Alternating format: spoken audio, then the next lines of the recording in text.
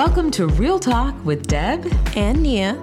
We're a mother-daughter podcast having real straight-to-the-heart talks on topics such as relationships, self-awareness, education, spiritual well-being, mindset, and even entrepreneurship. I'm Deb, the mother. And I'm Nia, the daughter. Join us weekly as we share our perspectives, tell our stories, and talk to experts, all designed to help you live your best life fully and boldly. As a friendly reminder, you can find our episodes on Spotify, Apple Podcast, and also on Google Podcast. So make sure to hit the subscribe button so you never miss out on the fun. Welcome to Real Talk with Deb and Nia. I'm Deb. And I'm Nia. Thanks so much for joining us. A special welcome if this is your first episode. We are nearing the end of our Vibrant Living series, where we have had the privilege of having virtual tea, with some really incredible and engaging and memorable guests. And we've been sharing it with friends. It's really been a great experience. And the wisdom that these guests have shared has been extremely helpful. And extremely eye-opening. We are personally growing more and more from these conversations, and we hope that you are enjoying your own growth along with us. Before we start, I'd like to share a personal moment I had after a pre-interview we did with today's guest. So the first book I read that turned on my light bulb came from a book I found on my parents' bookshelf. It was called I Dare You by a man named William Danforth. My parents were educators and they never assigned this book. They had the habit of assigning books to me. So I felt it was like sneaking a peek at something that was forbidden. I was an early teen and I can only say that it rocked my world. I didn't quite know what to do with it, but I knew somehow it was important. Many years later, I found that book again on Google, and I gave it to Nia and I had her read it. The language might seem a bit old-fashioned today, but the lessons regarding creativity, character, personal responsibility, power, and growth are timeless. Over the years, I devoured other books of wisdom, and that's where today's guest comes in. She has already inspired me. I would never diminish her impressive success track record and in more than one profession, but that's not really what makes her so special, at least in my estimation. She reminded me of another old book. It was one by Napoleon Hill. The book was The Law of Success, and he synthesized that down into Think and Grow Rich. Lisa embodies many of the characteristics he outlines, such as self-confidence, imagination, self-control, enthusiasm, and she possesses a very pleasing personality. We so enjoyed our pre-interview with her. The list goes on. I highly recommend the book, but the point is, she could have been Napoleon Hill's success fit model. The thought really excited me because we get to share this very special woman and mom with you. Actually, Nia found her, so I'm going to let her introduce her. Okay. Our guest today is Lisa Saswain. Lisa is a professional ballet dancer turned multi-award-winning, multi-six-figure entrepreneur. She is passionate about empowering female entrepreneurs to dream big, to embrace their true self, and to create a business and lifestyle that provides them with cash freedom, time freedom, and more importantly, fulfillment. Welcome to the tea table, Lisa. Hi, thanks for joining us again. Hi, Deb. Hi, Nia. Thank you so much for having me. Oh my gosh, we're extremely excited to have you. Well, before we dive into it all, can you tell us, in your words, how would you define vibrant living? Living really from the inside out. Living from what sets your heart alight. To me, that's what life is about. Life is about happiness at the end of the day. It's about, we've been put here on this earth. In my opinion, we're spiritual beings in a physical body, and we are here to experience everything. Not a limited amount that we are born into, but we are here to experience everything. And all of that starts from within. what brings you joy. And for everybody, that's going to be something different. And that's what's so beautiful about people inspired by different things. But yeah, for me, vibrant living all comes from within. Did you always think that? Do you know, I think I did, but I was not aware of it. To be perfectly honest, I think I spent the first half of my life kind of asleep. I just went through the motions, and what I did and what I wanted to do with my life was what made me happy. Ballet made me happy. So therefore, if I enjoy dancing, why wouldn't I do this? Why wouldn't I make this my career? You know, those reservations and those doubts and things, they never came into question. But equally, I don't think I was aware that I was following my heart. You know, I never really stopped to think about it. I just went through the motions of every day I woke up. And a little bit like now, when I wake up now, it is my morning routine that the moment I wake up, I think, I am so grateful. You ladies came to my mind first thing this morning because I knew this afternoon I was going to have the opportunity to chat with you again. So that was one of my things that I woke up saying I was so grateful for. But when I was younger, I used to wake up and I was so grateful for another day to get to go to school, to see my friends, for ballet, that I was going to be doing this dancing competition. Those things came naturally. So I think I was living from within. I was following my heart's desire. Even back then, I just never really kind of slowed down to stop to think about, why am I behaving this way? Why am I seeing the success that's coming from this? Why do I not seem to be struggling? When other people around me, when I look back now, they were. And my mother used to describe me as being horizontal. I was so laid back, I was horizontal.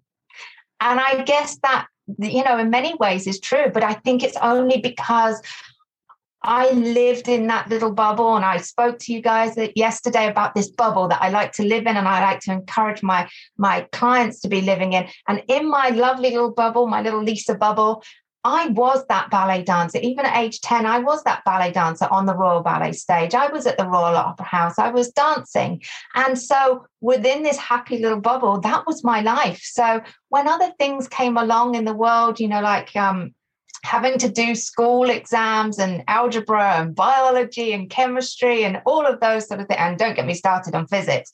But all of those things, I just had quite a laid back attitude about it, because at the end of the day, it's just something I needed to do. So I got on and did it, knowing that within this little bubble, I was going to be that ballet dancer. And that's where I was aiming. And that's in my head who I was already.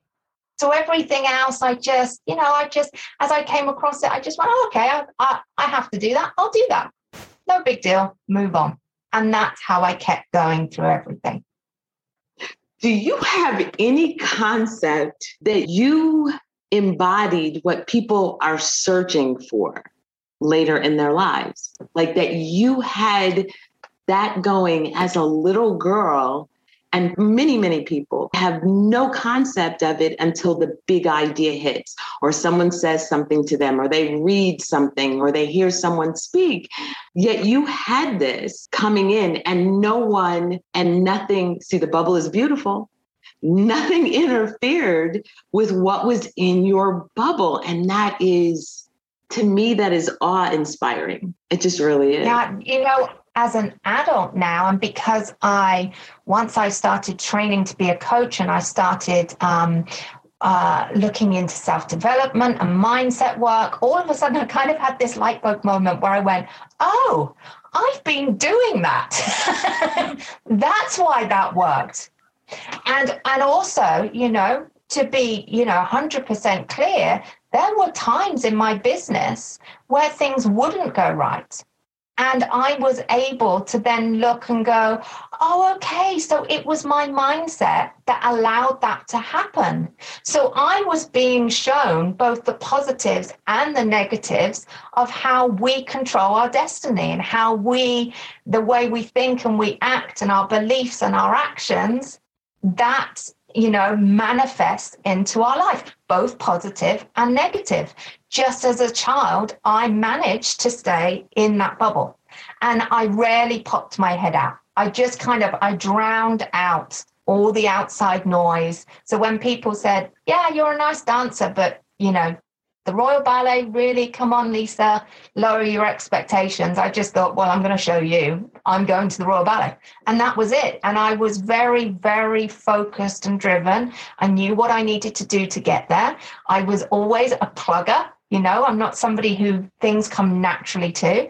Even as a ballet dancer, when I was a ballet dancer, it was the fashion back then, really, for ballet dancers to be extremely thin, extremely painfully thin, and also very flexible. What we would, now we're more used to seeing that, dancers being a lot, sort of legs up around their ears and things as they're dancing. Whereas when I was dancing, it wasn't about that. It wasn't about the gymnastics element. It was more about the feeling, the emotion, the storytelling. And that's what I loved about ballet.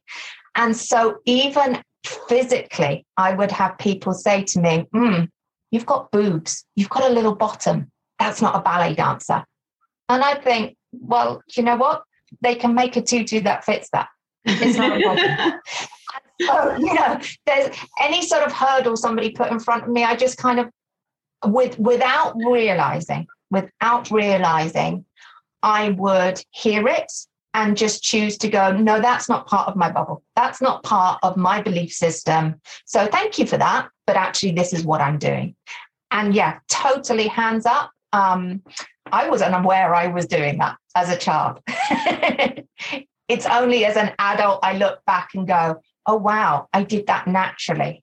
But obviously, as you get older, you do start to lift your head outside that bubble. You start to use your senses. You start to listen more to what people say. You start to see how other people react to you, how other people look. You start to question, should I be like that?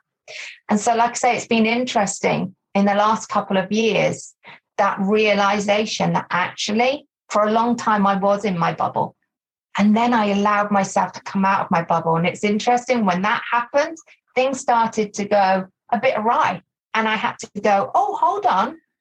I've attracted that to me by not staying within my bubble. I've allowed other people's thoughts, ideas. I took them on board and I started to entertain them. And all of a sudden, they developed into habits or limiting beliefs of my own. And that played out.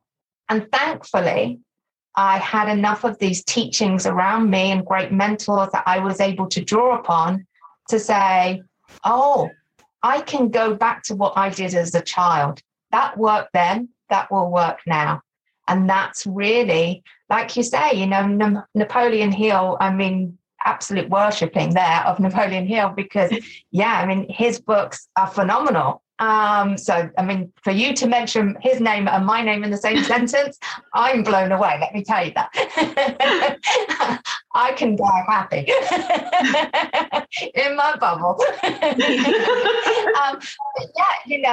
What I teach now really is about saying to women, don't use those senses. Don't listen to what other people are saying. Don't get stuck in that box where people have put you of saying, this is what you are going to achieve. These are your limits. There is no limit.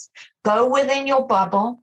You have permission to dream big, and you get to decide what you want and stay living in that bubble. Become that person you want to be now, inside, and then live from that inside out.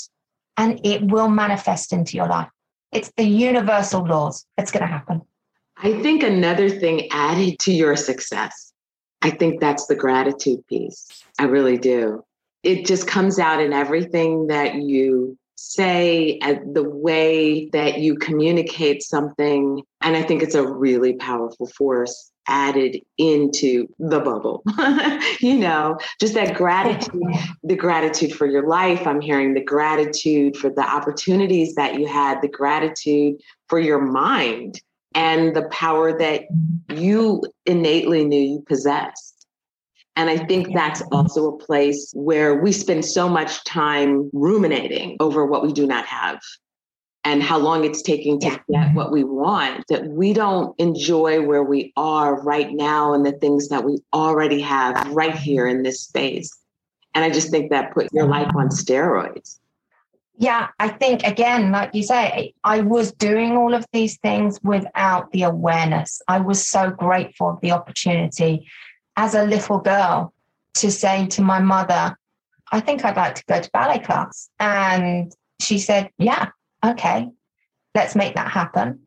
And then I said, actually, do you know what? I'd like to do a second ballet class and then a third. And then it was actually, my ballet teacher saying, Lisa's really got talent. We'd like to enter her into a competition. So, okay, so we're going to travel and we're going to do competitions at weekends. And she's going to have tutus that have been made by Birmingham Royal Ballet. And she's going to have these wonderful costumes. So ballet really took over my family's life, and, I'm so grateful for that because, every weekend, that was the focus, was taking me to, whether it be up to London to dance or to a show around the country for a competition. That was the focus. They allowed me to live out my dreams. So I know that I was very fortunate that whilst I was in this bubble and I could focus on who I wanted to be this amazing ballet dancer. I wanted to be the first person from my ballet school who got into the Royal Ballet. I wanted to tick all of these boxes. I had this tick list of things that I wanted to do. And what I'm so grateful for is I had a family who went, go ahead, do it. There you go. They didn't stop me. They didn't put barriers in the way. I have no doubt that if they'd have tried to, I probably would have pushed through anyway. But it made the whole journey far more pleasant that they were on board with me. As a child, did you understand the sacrifice of your parents? No, not really. I think because they always were so supportive and encouraging. And if I said this is what I wanted to be, then they would back that up. I remember my brother, he went through a phase when he was younger where I think the Bible just fascinated him and he'd recite things from the Bible. And my parents all of a sudden went, we think he might grow up to be a vicar. He was about 8 at the time. And my parents are not churchgoers at all. And they just kind of went, oh, okay, well, if that's what he wants to do and he's going to, he can remember the whole Bible, then go for it. So I think, they were, and that stems from the fact that I think growing up, they came from a very working class background. They wanted to better themselves. And I have to say, their families weren't supportive of that. Their families wanted them to stay where they were. They thought they were getting above their station by moving up.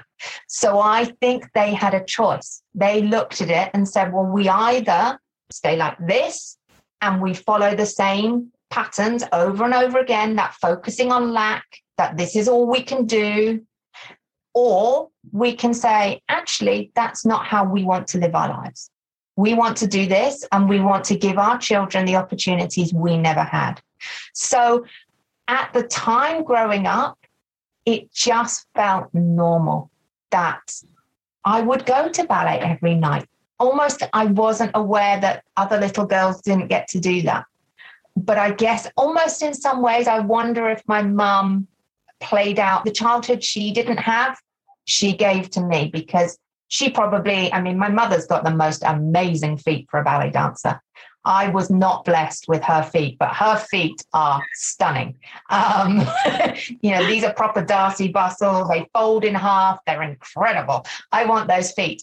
So I wonder if there was a little bit of that as I was growing up, that she was like, she didn't get this, so she really wanted to give it to me. So, every opportunity there was, she would, allow me to live my dream, really. So, yeah, and I am very grateful for that. It's interesting. We're a mother-daughter show, and not to dismiss or discount dads. I think it's interesting that there is the pattern of, in other people's worlds too, mom and dad, but mom's kind of plan things and make sure they're executed. Mom ensuring that the ball moves forward, that it doesn't just stay where we're just going to play in this playground. This is where I was. Sometimes it happens, sometimes it doesn't, but just that it takes a lot of courage to move from, this is what I've always known. This is what my family always knew.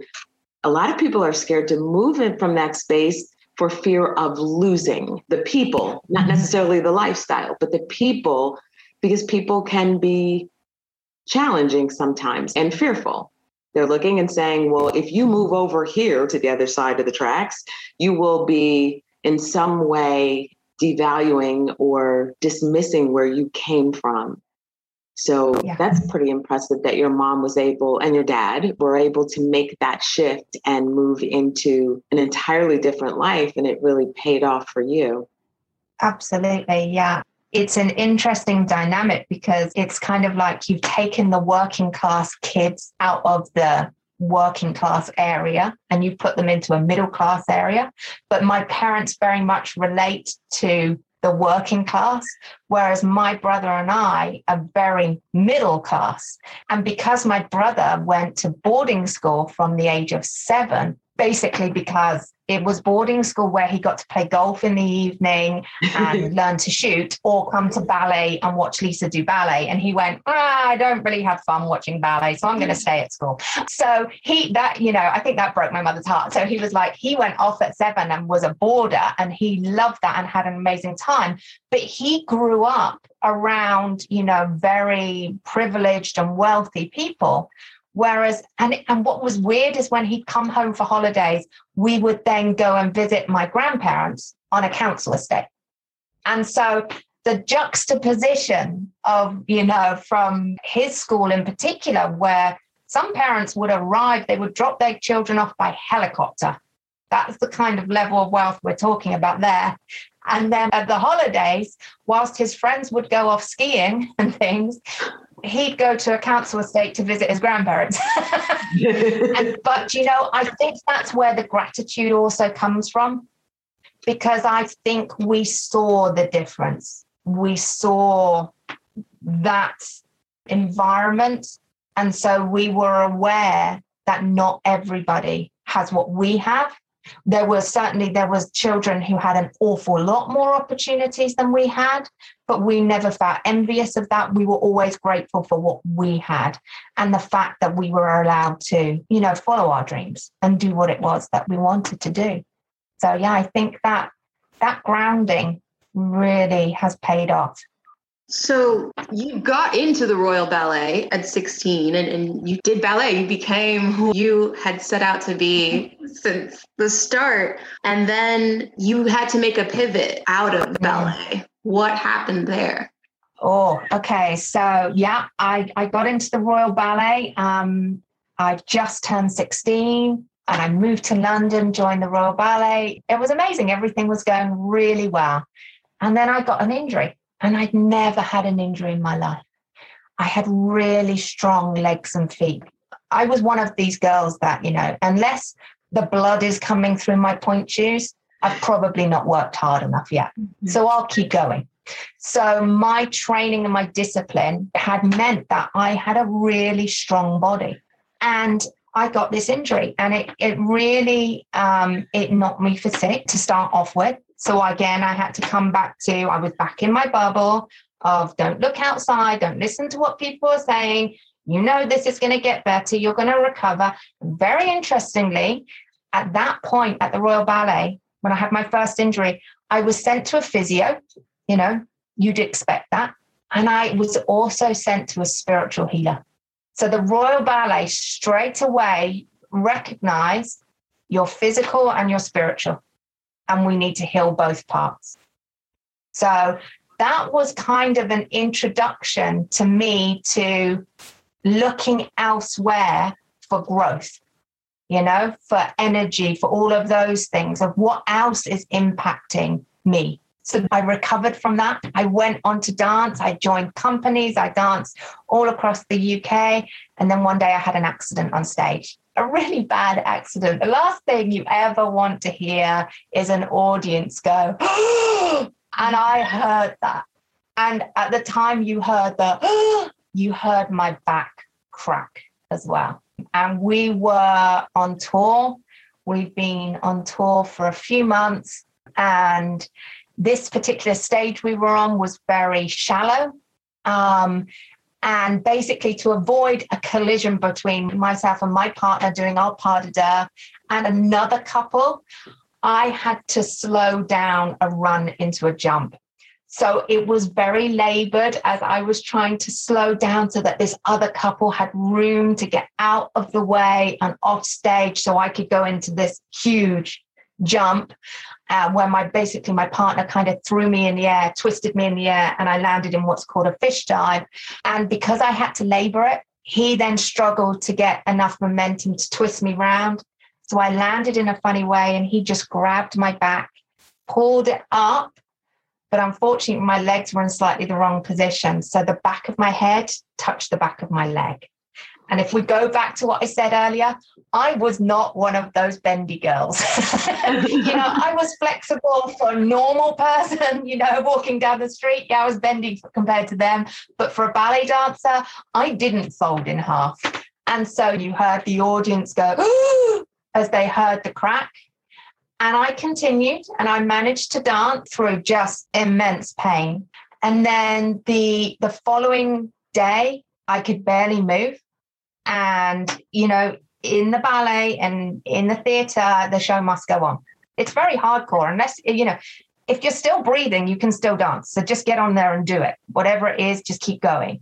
And we'd moved to another theatre and I was just in excruciating pain, my lower back. And we started, it was a matinee performance that day. And I finished the end of Act 1. And the end of Act 1, I finished on the floor. That was where my ending position was.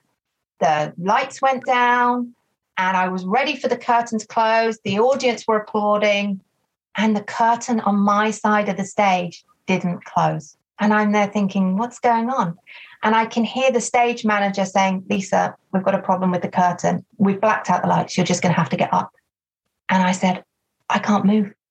I cannot move. My back had just given up. And literally the stage manager came picked me up underneath my armpits and my legs pretty much stayed in the position they were in. And at that point, he said, I'm taking her to A&E. And I remember the call. Oh, it's choked me up. Sorry. I remember the call to my father saying to him, I'm in A&E and they suspect I've broken my back. Oh my gosh. And I have to say that was really hard to call him because I kind of thought I don't want to have to tell you this over the phone. This is, I appreciated that this was going to be difficult for him, hearing that so many miles away, he wasn't able to be there. My father and I are very close. So I knew he'd want to be there to support me. So, it turned out I didn't break my back. Ironically, I was told it would have been better if I'd have broken my back because it would have been a quicker way to heal. I did so much damage to the tendons and ligaments on my lower part of my back that it was a long time to recover. And I did recover and I came back to ballet. But at that point, I made the decision that maybe the time is better now to walk away than to end up being, in a wheelchair, because my back was so damaged that any little thing, it would just trigger it again. So that's how, I had to pivot. And let me tell you, before I joined the Royal Ballet, there was 3 ballet schools that I auditioned for. In the UK, the Royal Ballet is the number one. It's one of the number ones around the world as well. And then you've got English National Ballet Company, and then you've got Central School of Ballet. And when I did the interview for Central School of Ballet, the director of the school, he'd seen me dance for years, so he knew what I could do as a dancer. But we had a face-to-face interview, and he asked me a question, which at the time, I just thought, why are you asking me this? And he said, if you couldn't dance, what would you do? And I went, well, I'd be a ballet teacher. And he said, no. You can't dance. You can't do anything to do with dancing. What would you do? And at the time, I remember being really confused about like this, because I kind of thought, not being funny, but what do you care? Because if I'm not at the Central School of Ballet, you're not going to come checking to make sure I'm okay. And I thought, what a really strange thing to do. And then all those years later, I was kind of faced with it, where I went, oh, he said that. And other words that came back to me was my father, when I was about 18, saying to me, you don't know how lucky you are to get paid to do the thing you love. And again, at 18, I just kind of went, yes, Daddy. And I did, and I carried on dancing. And I didn't really allow that to sink in. And all of a sudden, here I was. I'd recovered from this back injury enough to be able to dance, but it wasn't right again. It had left me with pain, with fear over doing certain lifts. And this was just that love that I had for ballet. All of a sudden, it was kind of like somebody had snuffed that light out a little bit. And I was left going, oh, the thing I love to do, that I got paid to do, I can't do anymore. And now what else am I going to do? So yeah, I had to pivot. How old were you at this point? I was 22. So my career ended early. Yeah, because of that. Yeah. So yeah, I had all these things in front of me that I wanted to do, places, ballets that I wanted to perform in that I'd never got the opportunity to do. Yeah, but you've got a choice, haven't you? You can either sit there and whinge and mope about it. And don't get me wrong, I'm happy to do that for a day. But kind of a day is my limit when I go, yeah, I've had enough of this. My eyes are puffy. I can't see. I've got a headache from crying. This is rubbish. I want to change this now. And so then all of a sudden that drive that I had, that plugger that I was of, well, there's got to be something else. There's got to be something more. What do I love to do? And I have to say, to start off with, it was so exciting going into a 9-to-5 job and wearing a little pencil skirt suit, and high heels. I loved it. It was amazing. But I soon realized that I was going to work every day, working in customer service and sales, which I loved dealing with people. I loved helping them. I loved hitting targets, all of those little, that I loved. But after a while, the excitement and the environment I was in, which was, I was poking my head out of this bubble. And I was seeing that there were people around me who were turning up on a Monday morning miserable. I mean, we hadn't even started work yet. And they were, oh, it's another week. Everything was negative. Everything was focused on lack. And, it was at that point that I really realized what my father had said was, now I was doing what the majority of people do. I was going to a job that I didn't necessarily love just to earn money to then do the things I love. Whereas previously, my life was just about doing what I love. And I got paid to do it. Happy days. Mm-hmm. And so I kind of went, well, if I did that before, surely I can do that again. And my now husband, he was extremely supportive. He could see that being in an office job wasn't doing me any good. Ironically, I was getting even more injuries by being in an office job because I was sat still at a desk for too long. My body couldn't cope with, I was losing muscles, strength. I was, dislocating body parts, left, right, and center, really was. I was basically falling apart from sitting at an office desk. Along with my body falling apart, so was that spark inside me, that light, that fire, that drive, that grit, that passion. It was kind of being snuffed out. And I kind of went, no, there's got to be something better. I want to do what I love. And all of a sudden I had to go, but what do I love? I had to question that. I had to say, okay, so I've got to park the ballet. That was always what I loved. What else is there about Lisa? What is there in the world that I love that I could do? And that was 16 years ago. And that was when I set up my first company then, which was actually a dog boarding company. It was looking after dogs.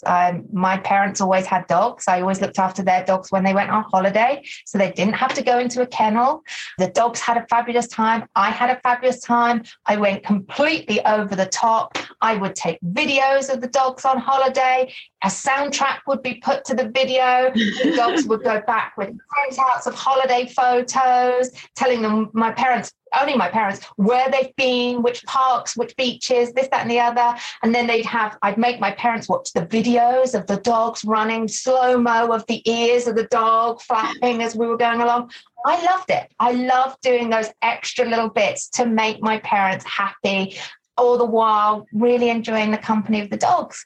And the business just went crazy. And within a few years, I had franchised it. And now it's a national franchise around the UK. And so for the past 11 years, I've been helping other people really discover the fact that they can be their own boss, that they can follow their passion. So, my franchisees come from all different backgrounds. I've got school teachers, I've got nurses, I've got women who came to me and said, I'm only a housewife.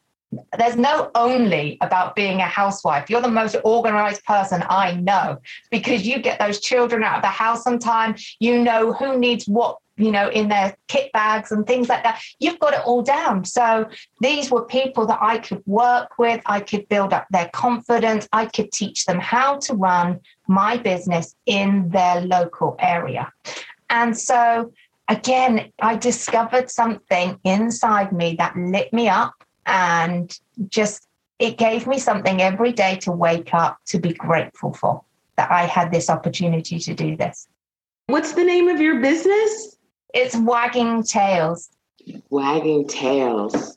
So they do the same thing that you were doing with your parents' dogs, where they send the videos and that's really cool. Yeah. It's such a simple idea that you turned into something that blesses people. You know what it was is I would be looking after my parents' dogs, because when I was trying to work out what is my passion, what do I really want to do, at the weekend, I would borrow one of my mum's dogs. Bailey would come up and stay with us. And I knew everybody in our neighborhood by their dog. I didn't know their name, but I knew their dog's name. So I would be walking around and I would be chatting to their dogs, and then they'd say they were going on holiday and how they didn't know who was going to look after their dog, and they didn't want to leave their dog in a kennel. And I would say, well, I'll take time off of work. I'll look after your dog. And at that point, I kind of went, I wonder if I could do this as a business. Does this even exist as a job? And when I looked to see, does this exist? Yes, people had already thought of this, but they had thought of it very much from a masculine, business-orientated point of view. So you had companies saying, we will board your dog, but you need to fill out a registration form. And to fill out the registration form, there will be a charge of £30.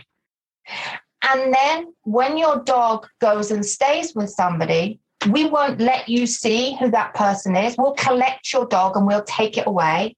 Trust us, it'll be going somewhere nice, but you never got to see. And so I looked at this and went, is that what my parents would want? Is that what Bailey would want? I'm going to put myself in the mindset of Bailey, the Cocker Spaniel. What would he think if a stranger turned up at his door and took him away from my parents? And in my mind, and this is the dancer and me creating the character, I went, Bailey's going to think, what have I done wrong? Why are they taking me away? So when I set up Wagging Tails, I set it up with what's right for the dog and what is right for the owner, to give them complete 100% peace of mind so they can go off on their holiday to Barbados for 2-3 weeks, whatever it is, and they are not worried about their dog because they know their dog is having an amazing holiday. So again, it all came from that customer service. It was all about giving. It was all about serving. It was all about solving somebody's problem in the way that's right for them, as opposed to what I was seeing around me was people were just going, how can I make money out of dogs and people? And to me, that was just wrong. It didn't sit comfortably with me. I wouldn't have slept at night working like that. That's just not who I am. So yeah, that was my first business. And that's still going now, nearly 16 years later. Oh my gosh. You intuitively figured out the whole business model.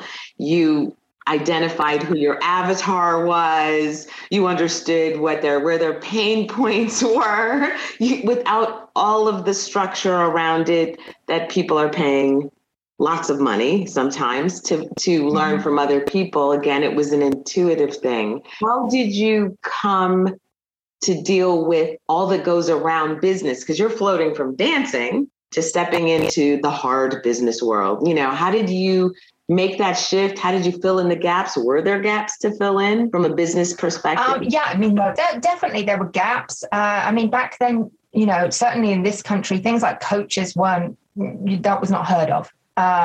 We didn't have anything like business coaches or mentors or anything like that. But again, I think intuitively what I did was the same as what I did when I was a ballet dancer, when I was a little girl, when I was that 10-year-old girl with the picture of my idol ballet dancer on the wall. I used to copy everything she did. I would analyze her and I would see, how does she place her hand? How does she place her foot? Which way does her head tilt? And so I started to look at successful businesswomen, not in the area that I'm in, but just successful businesswomen. And how do they act? How do they carry themselves? What do they do? And I started to emulate that. And at the same time, when I came across gaps in my knowledge, it was either, you know what, this is one of those things, I'm going to have to suck it up. It's like doing plies for the millionth time every day. You got to do it. So this is something I'm going to suck it up and I'm just going to go through it. Or, thankfully, I had a very obliging husband that when I turned around and said, I do not understand HTML and how you build a website, that he said, okay, well, what is it you want? And I was able to paint him the picture of this is what I'm envisaging. And he was able to help me on that journey. I was that wife who, when I'm very much a night owl, and he's an early riser. So at sort of like 11:30 at night, I'd be in bed. He'd be trying to sleep and I'd be nudging him going, I've had this really great idea. you know those videos that I've been doing? Can you put a soundtrack over the top? Can you do slow-mo?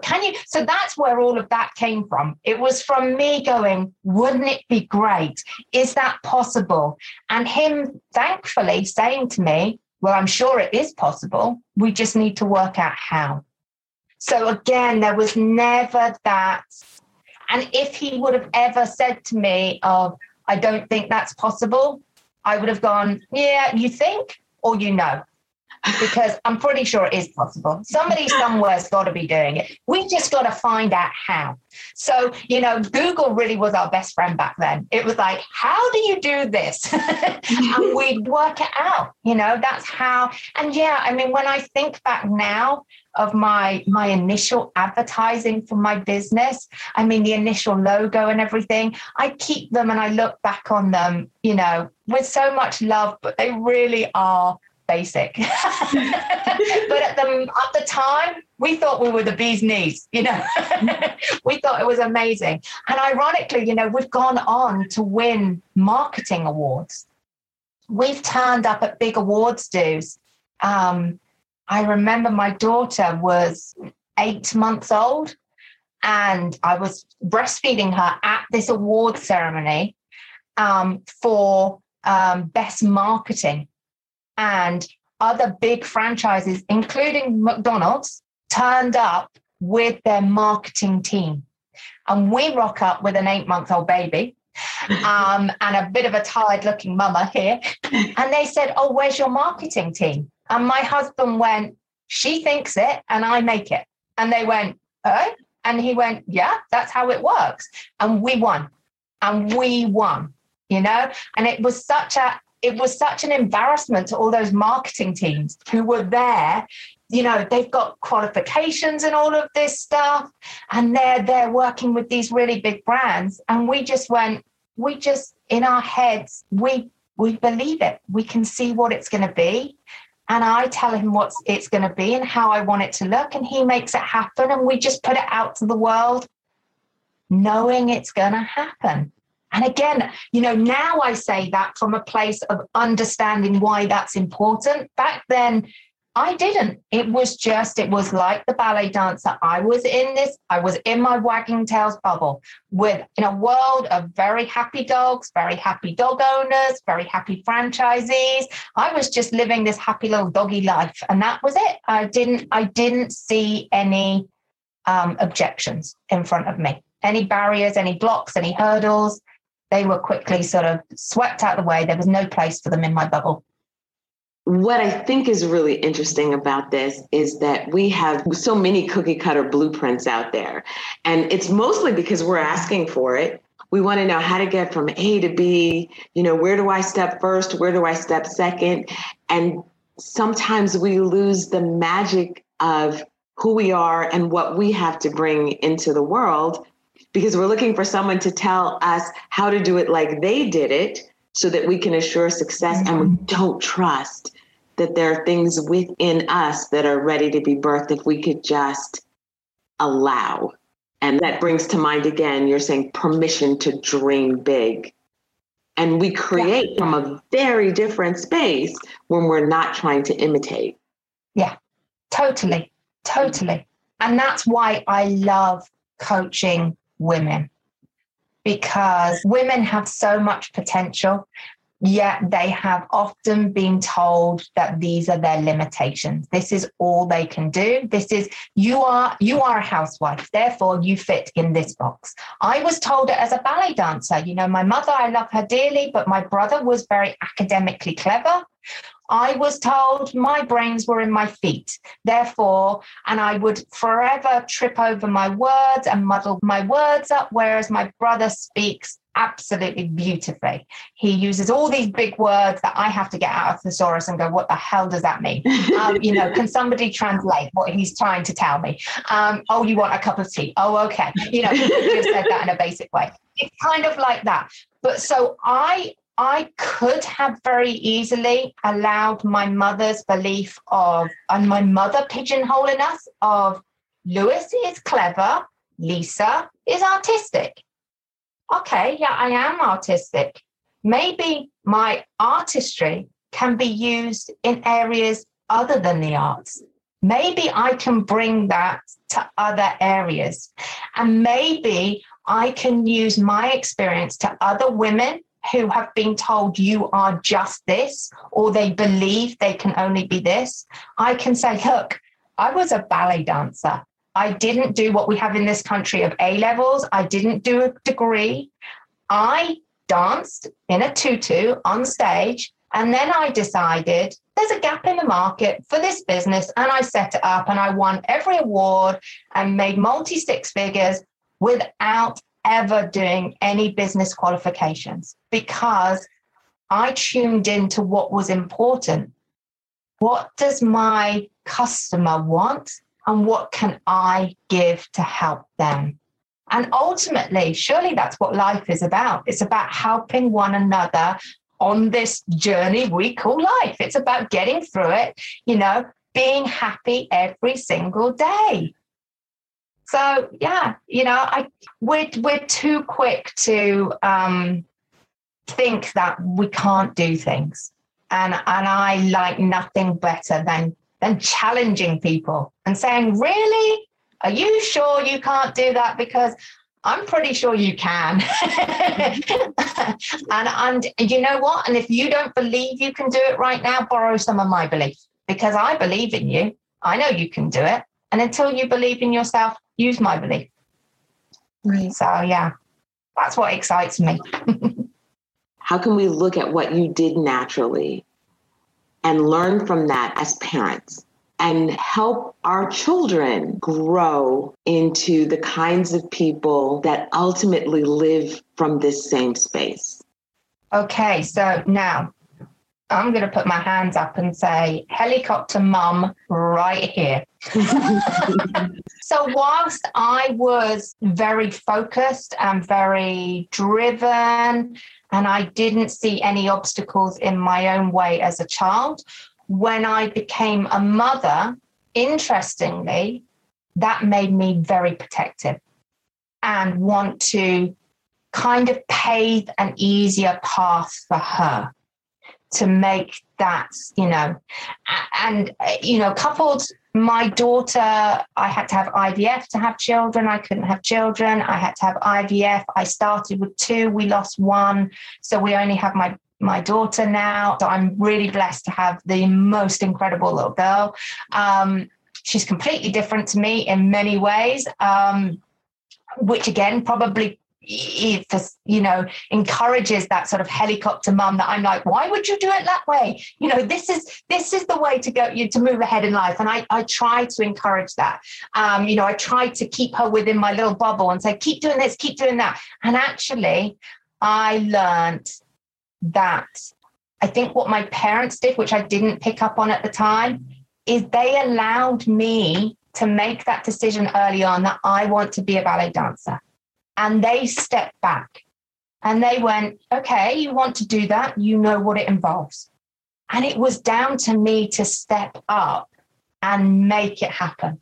And I realized with my daughter that actually what I was doing was I was trying to control, and I was trying so hard to keep her in this little bubble that actually I wasn't allowing her to kind of go off track every now and then, so that she had to learn to course correct. She had to learn to go, oh, okay, I don't like how this feels, or, oh, if I don't do it that way, it doesn't work.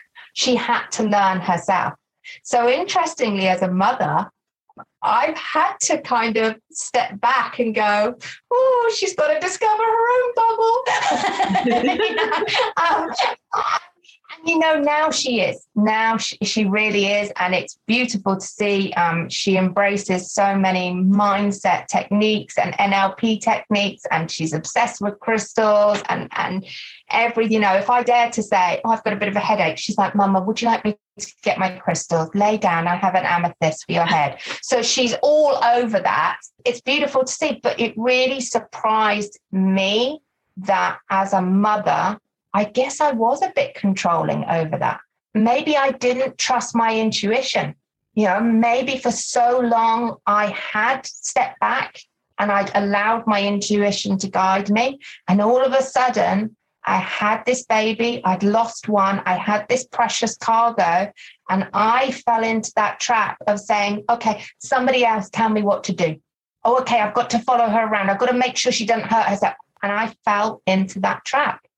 And the only person who could break it was me. It had to be, I had to kind of look in that mirror that we don't want to look in and go, oh, I've created this. I can't blame anybody else. I have to look at myself and say, okay, if I want to give her the best opportunity, I make sure that these learnings are around her, but they're there for her to dip into if she wants. And I have to step back and allow her to make her mistakes, and also for her to develop her own intuition, because otherwise it's me using my intuition for her. And that's not going to help her when she's 30. Well, and it doesn't work because yours is just right for you, right? And they have their own. We're a lot alike and we're a lot different. And I appreciate the differences, definitely more as she gets older too. But I would go in and out intuitively. It was like, oh, baby, as long as you know that this is how it looks to the rest of the world and you understand the differences. What did I used to say to you? Well, I used to like to mix seasons in clothing. Like I'd be wearing a summer top and, winter or fall pants or whatever I'd be doing. I'd mix it all up. And so I'd walk out of my room And mom would be like, you do know you got 3 different seasons on, and none of them are the season that's actually happening outside. And I'd be like, yes. And she'd be like, okay, go on with your bad self then. Because as long you as love she it, knew. you can rock it. When we're in those spaces and we're in sync, and I'm definitely more in an intuitive space, it absolutely works. Yet there are still some leftover messaging from growing up where, I'm thinking of, yes, but if she goes out there just like that, they're going to crush her. And I have to, back away from that, or she'll bulldoze through it.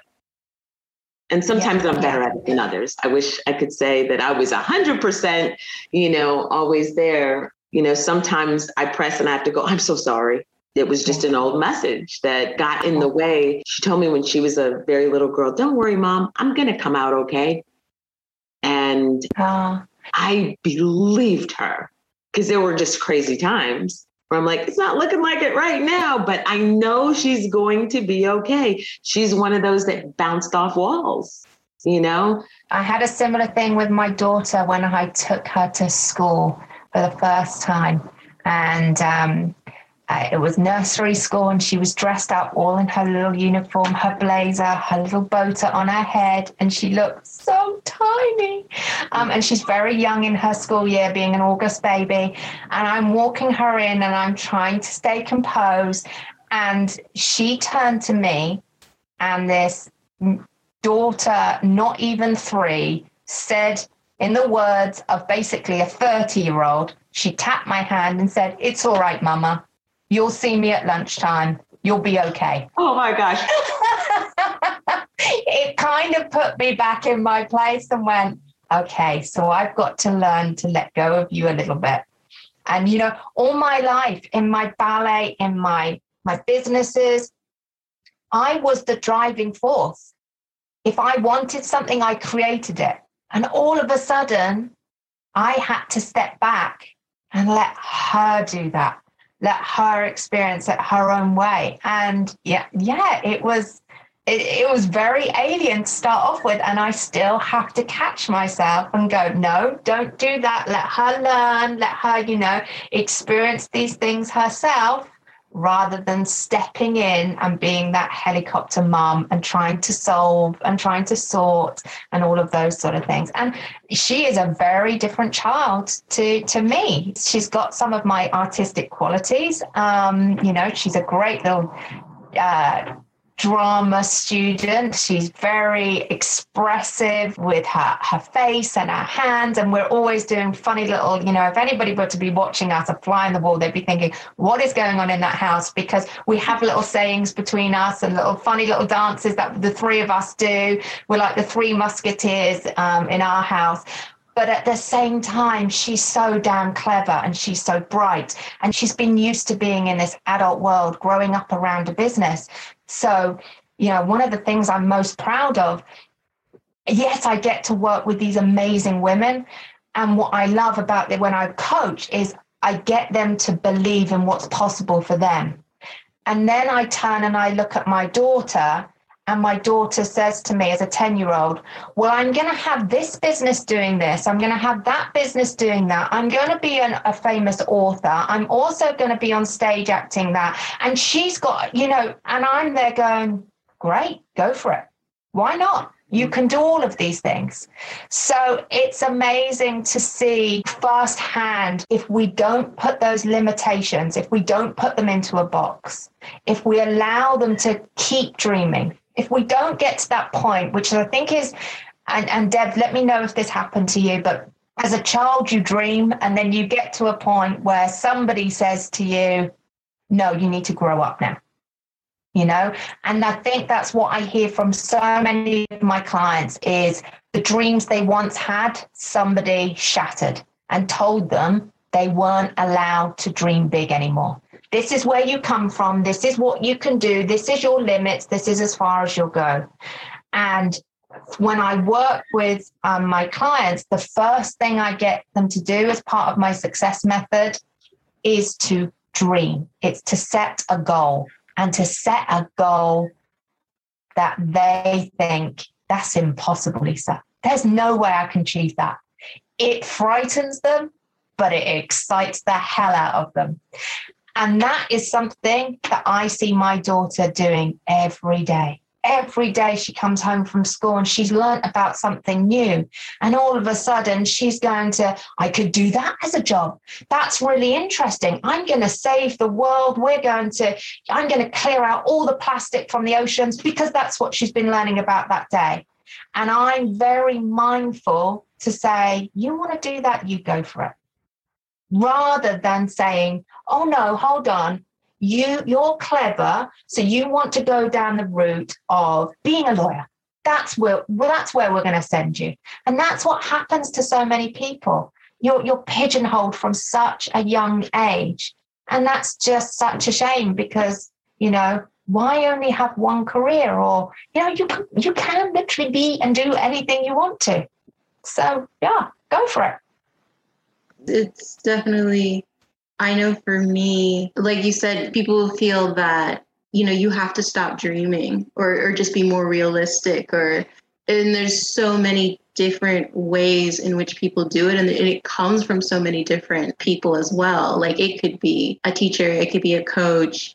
It can just be kind of like you were saying with your parents, they came from like a working class, and that class feeling of like, no, you can't go beyond this, or this is how it's always been done. You can't change this. And it's done from, I think, a place of consideration. I think because it's like, well, what would you do? We don't know that could be done. Yeah. Yet at the same time, it's a very hard kind of conditioning to overcome.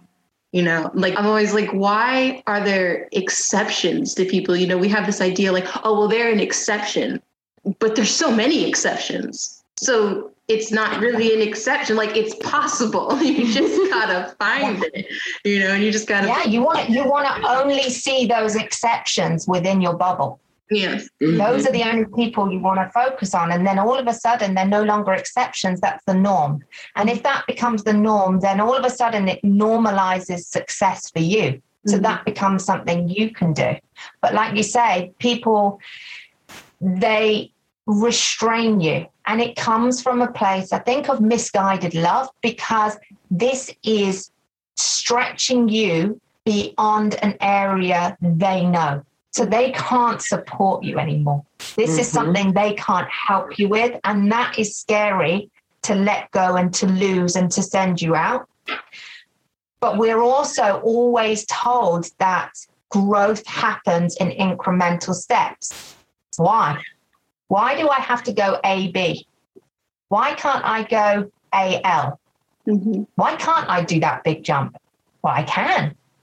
I've just got to believe it's possible. And I've got to ignore the people who say, oh, don't run before you can walk. You've got to do this first. You've got to do that first. No, you don't. You do what feels right for you, and then you make that happen. You believe it's possible. You take actions. You look at the people who have already done that, because, for everything that, amazing thing that we can think of in our head, you're bound to find somebody who has already done it. And if not, be that first person. Why not? That's the exciting thing. Be that first person to do it as well. Forge your own way. But yeah, it's like you said, when you are younger, there are people who unwittingly plant these seeds into our amazingly fertile subconscious brain of, oh no, don't go too far. Remember your limits. You come from here. You can only do that. And we start to take that on if we're not careful. And if once they're there, we then need to dig them out, weed them out, pull them out, and we need to plant some nice, pretty, positive flowers in our little garden within our bubble. Honestly, you girls have got to come into my bubble. It's amazing. Yes. We love bubbles. I want to be in the bubble. I think sometimes I'm thinking I might need to trademark the bubble. Yeah. Make a journal, a bubble. It's so funny. My dad used to say to me when I was growing up, no one can burst your bubble. And I guess it was because no matter what happened, I maintained this sense of, well, it can't be that bad, we'll just move this way or pivot that way. And so I love your bubble, but my dad, I think, said it, and I think it landed with me as I was in this other world that wasn't real or realistic, as opposed to this wonderfully magical place, Yeah, it comes back to that whole sort of thing of at some point in your life, somebody is basically saying you need to grow up. Yeah. You need to leave that alone. Yeah. And that's where that kind of, I'm guessing from you, maybe that's where that sort of insinuation about this bubble, it's kind of like, you need to leave that behind and move on, it's that sort of thing. Whereas, my bubble, it was a solid bubble. Nobody was breaking through that. It's so funny. I think no one ever really broke through it. And again, my other line was, how hard can it be? People are doing it. Yet I didn't have the same, I love the relationship you have with it. I sometimes forgot I was in the bubble. I'm in it, but you have this awareness of always being in it. So I thank you for that gift of giving my bubble back to me. I mean, we've got a choice every day, whether we look at all the rubbish going on in the world and whether we let that impact us. Mm-hmm. Or whether we stay within our little bubble and focus on where we want to get to. And I believe that if we all did that and we focus on where we want to get to, where we want to get to is always a better place for us and the people around us. So therefore, we are going to create a better life for everybody by doing that. When we leave our bubbles and we start looking that's going on in the world and we start letting that impact us and stressing us out and getting us down, we then start changing the way we act, we interact with other people, our energy drops. That just, to me, can't be good. So I'm happier in my bubble. I'm aware. I poke my head out every now and then. I have a little look around. I see what's going on and I go back in. That is excellent advice. Excellent advice. Is there anything you want to add to this conversation? This has been so wonderful. Really, for me, it's just, I hope that I can inspire somebody who perhaps right now is not satisfied with where they are to know that you can change it. That is possible for you. There is nothing special about me other than I chose to believe in myself and that anything I wanted to do was possible and I went after it. And I just want to get that message out to anybody that your circumstances and, I've not always had the easiest circumstances. I've had times in my business where things didn't go so well. And I had a choice at that point. I can either come out of the bubble and look around and go, well, this is rubbish, and I'm going to sit here and dwell on it, which is just going to create more of the same. Or I can poke my head up and go, okay, that didn't quite go how I wanted it to. I'm going to put my head back in the bubble and I'm going to envisage how I now want it to go. And I'm going to course correct. And I try and adopt with my daughter the language of, if things don't go right, say to yourself, oh, that's interesting. That's interesting. Okay? Because then we're not emotionally involved. It's like you've stepped back and you've just gone, okay, that's interesting. How can I change it? And really, if you've got a strong enough why, a strong enough reason for wanting to change your life, then if you do come across these bumps in the road, which you will do, we all will do, because let's face it, it's not just we can control what we're doing, but we can't control what somebody else is doing. And when they come into our lives, as much as, we always hope we're only going to bring the right people into our lives, every now and then a curveball is going to come in and you're going to think, whoa, wasn't expecting that. And actually, there's a lesson in dealing with it. And you've just got to come to that with okay, that's interesting, course correct, and move on. And stay focused in your bubble on your why. What is it I want to achieve? What for me is going to make me happy? Now, life's about living, about being happy every day. Oh, it's beautiful. That's wonderful advice. Wonderful advice. I like the bubble. Nia likes the bubble. We wish everyone a beautiful bubble. Yes, yes. Lisa has a very special offer for our guest listeners. We've been talking about her career in the ballet and her Wagging Tails franchise. She is also a coach. She has her own coaching programs, and she has 2 spaces left for her one-on-one 12-week Success Launchpad coaching program for 2021. What better way to finish off the year than by following her success method? Do you get to give yourself permission to get clear on what you really want, to overcome the belief and blocks that have been holding you back from achieving the success that you've wanted in your business? And then you can set up new beliefs that will empower you to become the woman that you choose and want to be.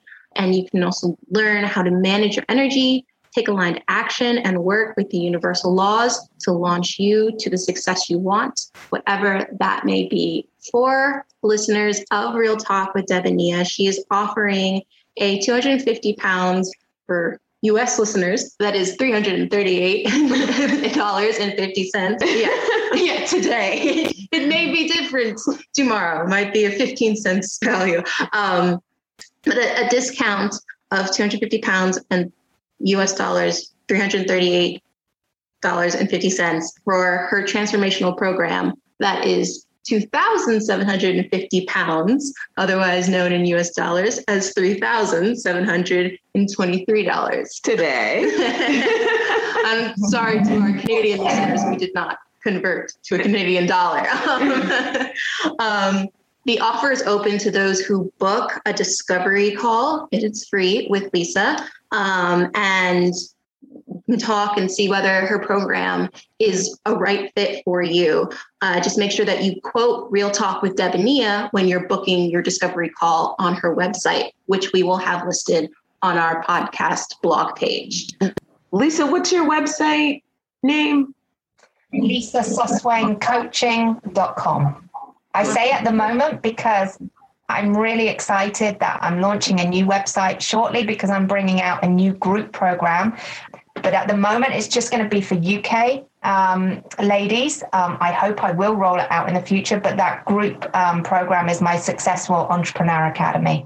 And that's just really about creating a supportive environment with other women, you know, stepping into their power, allowing themselves to dream big, to discover what it is that lights them up, to be able to tap into their intuition, to uncover all of these blocks and beliefs that have been holding them back and to push through within this supportive community, whilst at the same time giving them the tools. Because I think as entrepreneurs, we've got a lot to learn. You know, we wear a lot of hats and, you know, we kind of feel like we're expected to know it all. And we don't. And actually that expectation can weigh quite heavy and, you know, on our bubble. So I want to lift that pressure by saying, here's the tools that you need as an entrepreneur, whilst at the same time coaching them through the mindset shifts that they need to make to be able to create the success. So at the moment, my website is LisaSusswainCoaching.com. That will remain, that URL will always be there. But if you go to it, you know, in the next couple of months and it redirects to the Successful Entrepreneur Academy, that is still me. And you'll still be able to apply for those one-on-one 12-week coaching sessions. Yes. And her offer ends on December 10th of this year, 2021. So that's the discount. She will still be here. Yes, she will still be here. Will not. So somewhere you took a wrong turn on the path and you don't find this until later. You don't get the extra deal, but you still have access to the prize inside the bubble, which is Lisa and her coaching. So that, I think that's priceless. So. Oh, thank you. I appreciate that, Deb. We so completely are so grateful for you coming on the show, Lisa. We've had such a wonderful time and so inspiring. Like, I'm hearing things even for me, like it's like a mini coaching session for me. So it's been so much fun. Thank you so much. I think you're incredible. And, I said it to you and it probably sounds a little fangirlish. Fangirlish? Yeah. Oh, okay. So it may sound a little fangirlish, but I do. I really feel like you embody so intuitively that which people are really searching to become. It's really been a privilege to kind of bear witness to that. So thank you. Oh, thank you so much for holding a beautiful space for me to be actually quite vulnerable. It's been a while since I've gone back and I've revisited those memories of my dancing days and that pivoting and what it felt like at the time. But actually, it's been really cathartic to do that. So I thank you both for, holding that safe space for me to do that. Oh, thank you. Thank you. And you're welcome. To our audience, thank you for joining us. We hope you have enjoyed today's episode. Remember to click the subscribe button on whatever podcast platform you are listening to and leave us a review on Apple Podcasts if you feel so inclined. Also, remember to follow us on our social medias at Real Talk DN. You can find us on Instagram and Facebook. We will also have Lisa's social media handle on our podcast page so that you can find her and follow along on her adventures. We hope to see you next time. Thanks for joining us.